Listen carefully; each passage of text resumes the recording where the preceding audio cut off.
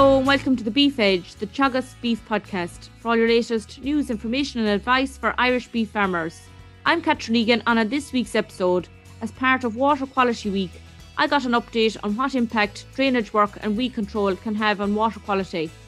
I'm joined by Agricultural Sustainability Support and Advice Programme Advisors Mary Roach, covering County Mayo, and Maeve O'Hagan, covering counties Meath, Louth and Dublin, who work with farmers in priority areas of action to help improve water quality. I first asked Mary, what are the most common grass weeds that farmers want to control? Catherine, there's a multitude of weeds out there that farmers want to control, but I'll maybe just do a quick run through the maybe top six as we see them. And docks are a very common one that's out there, and just the farmers are aware that docks come in two types. There's curled and broadleaf dock. Now, they're usually found in intensive farming, and there's scourge on silage ground. And then we have rushes, and these are found in more wetter marginal type of land, and they like acidic type conditions and maybe where there's less grazing taking place. And they're found in certain areas of the country as well. We come to the thistle then, and similar to the dock, there's two different types. There's spear and creeping thistle, and farmers should be aware of that because there's different methods of controlling both. We have ragwort also in there. That's a noxious weed and actually must be controlled by law. Now, that's an unpalatable type of weed, and the cattle won't eat it unless it's actually cut and the sugar levels are high in it, or if it's cut up small in silage. So just be very careful because it is noxious weed if you're controlling that. We've chickweed, which can take over in reseeds if it's not properly controlled at the time that the reseed is being carried out and afterwards. And then we have nettles are another common one that they're on some farms, and some farms have no problem with them. So they'd be the top six really, Catherine. And as docks are one of the common weeds that you mentioned, how best is it to control them, or both on the chemical and non-chemical methods?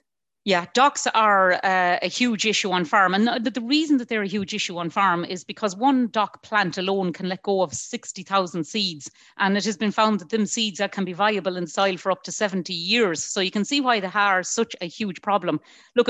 As regards control, the number one that people must always look at as regards any weed would be non-chemical. So what we're talking about, integrated pest management is what we call that. So every farmer should have a plan which doesn't involve chemicals to start with.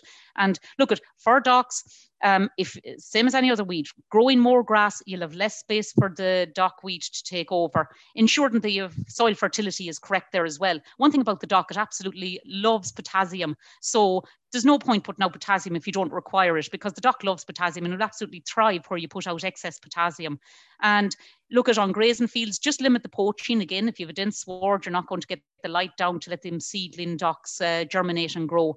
And topping, very important. Topping that plant before the seeds take off and get to the next generation. So let the plant grow up, but make sure that you top it before it lets go of any seeds. So they're your non-chemical ways of controlling the dock. And I'll mention as well, just maybe reseeding in there as well is very important. Reseeding can achieve maybe your best lifetime control of docks in the sward, because you're getting rid of the dock at the seedling stage as well when you're reseeding. So you might, using chemicals, spray off the field and you're getting rid of the adult dock, but then 4 to 6 weeks later, you come along with and have a look. If you have a lot of the small seedling docks in there, you use a post-emergent spray to control them. So then you have great grassland, and after that, hopefully you won't see too much of the docks coming back up.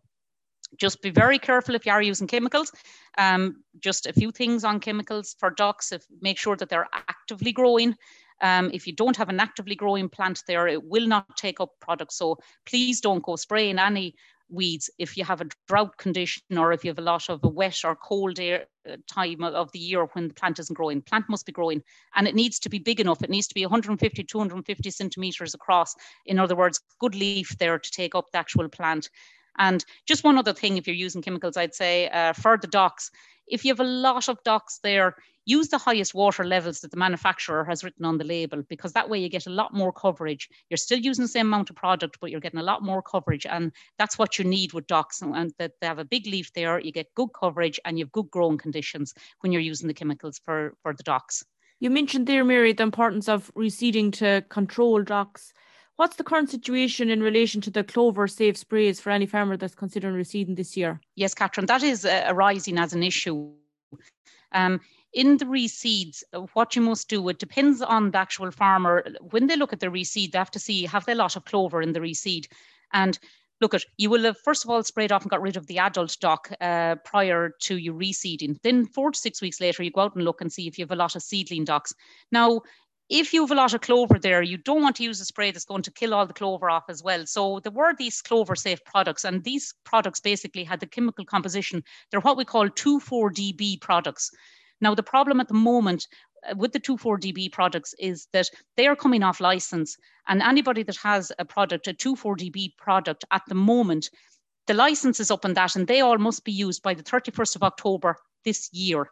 Now, we did hear that they may be applying for an extension to the license, but as I'm speaking to you at the moment, them products must be used up by the 31st of October of this year. So that's a clover safe product. It'll get rid of the docks, but it will not affect the clover in your reseed. So that's just something we want farmers to have an awareness about at the moment.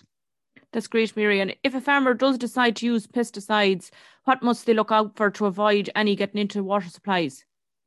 Yeah, well, there's 2 ways that the pesticides get into water supplies, and unfortunately we had 91 exceedances in 36 supplies last year in 2020. So there are problems with pesticides getting into water, and the way it gets in by point sources. So that's in the yard or when you're handling or mixing. So we ask people to be extremely careful when they're handling or mixing. We need them to triple rinse and recycle their containers that the product has come in. And your mixing and handling has to be carried out at least 20 metres away from any water courses. Then abide by the buffer zones when you're out spraying. Usually it can be anything up to a 5 metre buffer zone. We're asking farmers if they would consider using low drift nozzles. That will reduce the amount of drift that is actually coming off the sprayer. And again, the weather, absolutely important that there's no rain forecast, there's no standing water in the field. And so if you abide by all of those, and particularly the buffer zone, and one other thing that the department is very clear about is read the product label, and that will tell you how that product is supposed to be used. Do not put the wrong product into the wrong machinery. Most products cannot go into a knapsack. They're not licensed for use that way. And a lot of products might be licensed for a boom sprayer, but not for a weed licker. So follow what it says on the label, and that way, and abide by the buffer zones, and that will prevent a lot of the problems that we have with pesticides getting into water. And is there any qualification required, or what paperwork needs to be completed when you're using sprays on farm, Mary? Yes, well, again, every farmer out there will have received their BPS maps in the post there, hopefully at the moment. And if you open up that, you will have found in there your paperwork that you have to complete and keep when you're using pesticides on farm. Every farmer must keep a record of what they've used, what product, how they've applied it, and what weeds they've used it against. Now, the farmer themselves or the contractor must have a course done, and there must be a registered pesticide user, and they will have received a pesticide user number, and that has to be recorded on that form that they received also. And just one other thing, in there you have to also say what are your integrated pest management decisions that you've taken, whether it is topping or what other non-chemical ways you're using, you're operating. And just make sure that your boom sprayer is tested and calibrated every year. That has to be done. And if it's over 3 years old, it also has to have passed a test as well. So just make sure that the equipment is fit for use and calibrated, and that you're keeping all your products recorded as to what you're using, and you're going entirely by what it says they're allowed to do on the label. That's great, Mary. And as you said, the forms for recording it are included in the basic farm payment pack that farmers will have received. Absolutely, and let them make sure that they open them and they keep them, because if you do get a cross-compliance inspection now, Catherine, that is part of cross-compliance. You can be asked to produce that to show that you have kept a record and that you have used the proper chemical in the proper machinery, and also that the person who applied it has the course done and their pesticide user number is also recorded in there. So it's very important. Thanks, Mary. Maeve, how does land drainage impact on water quality? Yeah, Catherine. So basically, hydromorphology is actually the second biggest pressure on water quality in Ireland. And that hydromorphology includes land drainage. So what can happen is if land drainage is carried out properly, designed properly, and put in place in the correct way, it can actually lower the losses of nutrients and sediment to water courses. Because when we remove that excess water from the land, it leads to better uptake of those nutrients by the plant. However, the problem actually comes around then if that drainage is carried out in an improper manner. And what we want to try and avoid then is to make sure that those drainage channels don't become a pathway for nutrients to then become lost to our watercourses. And what can farmers do to minimise this impact? So the first thing that we would ask or we would encourage farmers to do is to make sure and only clean the drains when necessary. If you are carrying out drain maintenance when it does need to be done, the main thing we need to be conscious of is that we are minimising the loss of sediment to watercourses. So the problem that sediment causes is when it gets into the watercourse, it actually blocks up the riverbed and it causes a loss of habitats for the invertebrates and the insects that live within the water. As well as that, then the sediment also has phosphorus attached to it. And when the sediment goes into the watercourse, that phosphorus then can become released into the water and can cause algal blooms and issues with eutrophication. So what we want to try and do then is minimize that loss. So we can do that by, when we're cleaning drains, only clean one side of the drain at a time. Make sure that we have a lot of vegetation growing along the bank, because this will actually help to trap some of the sediment and prevent it from running in. And then if we are only actually cleaning the lengths of the drain where the flow has been impeded. So if there's no issue with the flow within the drain, then it doesn't need to be cleared out. So only actually clean the drains when it is necessary and where it is necessary. And is there a particular time of year when drain maintenance should take place? Well, so again, only if it needs to take place, then drain maintenance should only be carried out between July and September. So we need to be particularly aware of fish and their spawning grounds. So if you're not sure about whether there are spawning grounds within your drain, really important then that we contact the Inland Fisheries Ireland and consult with them first. But again, in terms of when drain maintenance should take place, that's in terms of any clearing out that may need to be done to clear out that silt and sediment. But ongoing management is really important too. So it's, as Mary had pointed out, the ongoing observation of our buffer zones when we're spreading our fertilizer and when we're spraying. So that's, something that we should be observing on an ongoing basis as well. And is there anything that farmers can do to minimise the amount of maintenance that drains may require?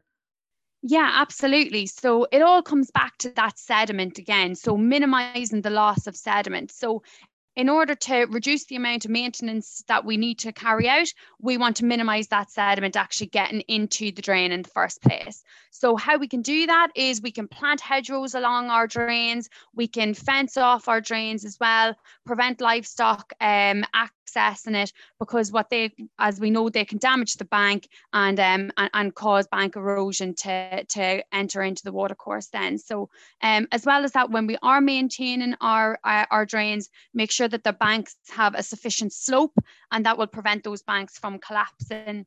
And then, as I said earlier on as well, just make sure that we're leaving that vegetation there to try and trap the sediment from entering in. So all of those will help to improve water quality, and it's going to reduce the need for maintenance within the drain then as well. So you're kind of killing two birds with one stone. Maeve, if farmers want to get more information about how to carry out drainage work and drain maintenance, or if they're thinking of undertaking new drainage work, where do they find this information? Yeah, so if a farmer is considering carrying out new drainage works, the very first thing that they should do is to consult with their advisor first of all, and make sure that it is financially worthwhile to carry out the drainage works. So, it does take, it is quite an expensive undertaking. So are there other things that would be more cost effective that could be carried out instead? So maybe looking at issues around maybe soil fertility to improve the productivity of the ground. As well as that, it's worth bearing in mind that when we look at agri-environmental schemes that may come up in the future, it's more likely that, areas of unimproved grasslands and, wetter areas are more than likely going to receive the higher payments. So again, just making sure that we're thinking in the long term, is it really the most financially viable option to carry out that new drainage? Now, if you consult with your advisor and they do think that, it's worth going ahead with it, then I would make sure and visit the Teagasc website and click into the ASSEP section to look at how land drainage can be carried out in a way that minimises the impact on water quality. And there's also the Teagasc Drainage Manual is available there, which gives some very useful information on how to carry it out appropriately. As part of Water Quality Week, where can farmers get more information, Maeve?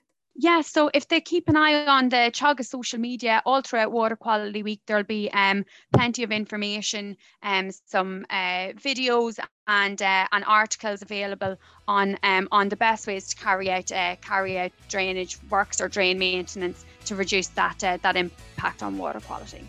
Thanks very much, Maeve and Mary, for joining me on the show. A great update on what impact drainage work and weed control can have on water quality. Thanks very much, Catherine. That's all for this week's episode, and my thanks to Maeve and Mary for joining me on the show. You can catch up on all other shows and interviews from the Beef Edge podcast on the Teagasc website at teagasc.ie, or you can listen on Apple and Google Podcasts as well as Spotify. Don't forget to rate, review and subscribe so you never miss a show. For all other updates from our beef programme, keep an eye on our Twitter and Facebook pages. For further updates on the Water Quality Week, tune in to the Dairy Edge and Environmental Edge podcasts. Until next time, I'm Catherine Egan, and thanks for listening.